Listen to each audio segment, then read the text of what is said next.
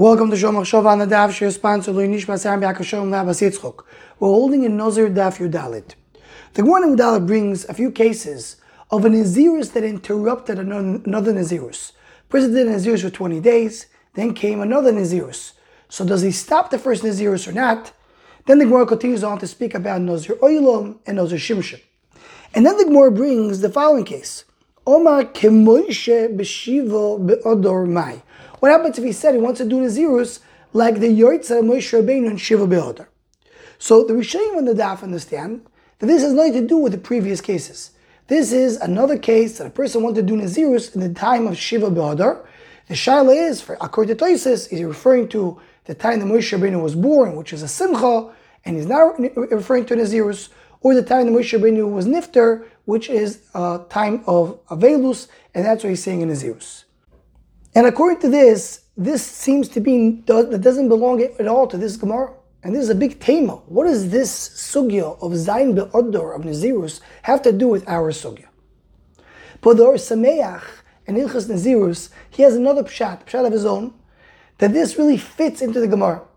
He says, our Gemara brought different cases. There was a case of 20 days when something happened that was not expected or not known for a specific date. A person said he's going to be a Nazir, and then he's going to be a Nazir when his son is born. They didn't know exactly when his son is born.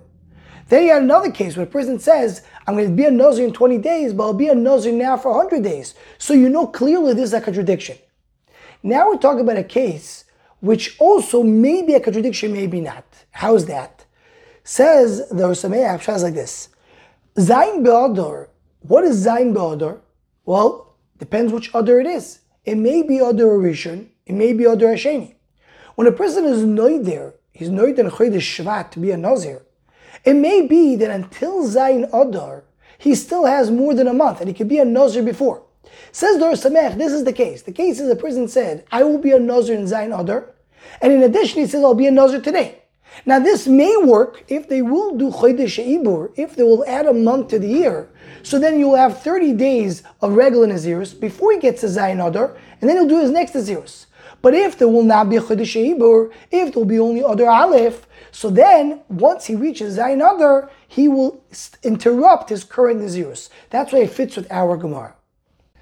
And this is the Mahalach according to Or Sameach. Now what's the idea of the Zayin Be'odor that we're referring to specifically Odor Hasheni? So here the Or Sameach says that we're talking about the Yoitza of Moshe Rabbeinu, as our Girs of the Gemara says, Moshe Rabbeinu. Because Moshe Rabbeinu was Nifta Zayin Odor. When does Moshe Rabbeinu's Yortzeit fall? So we know that in Halacha, we learned it a little bit in the Dorim, there's a whole discussion. When you have a Yortzeit, does the Yortzeit will be in Odor Aleph or Odor Beis? L'maaseh, many of the poskim hold you do it in Odor Aleph. But says the Or Sameach that the year that Moshe Rabbeinu was Nifter was a Shana Meuberis. It was a leap year. And Moshe Rabbeinu was Nifter on Zayin Odor Hasheni. That's why the Yortzeit of Moshe Rabbeinu specifically is an Odor Beis. That's why if there's an Ibur Yar, the Nazirus won't be Chal until Zayin Odor Beis.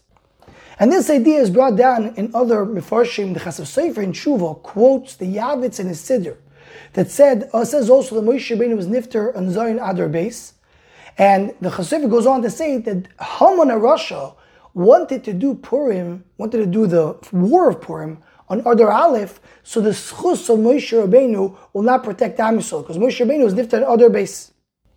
But if you look at the Yavitz and his Tshuvas, and the She'elis Yavitz Chilek Aleph Siman Kuf Yud Zayin, there the Yavitz says it's not so simple. It really depends on a machlokes in the Gemara. Because the Gemara in Sotah Daf Yud Beis and Beis brings a machlokes. When was Moshe Rabbeinu born? One Mandorma says he was born in a regular Odor. It was a Zayin Odor, was of a year that wasn't a leap year.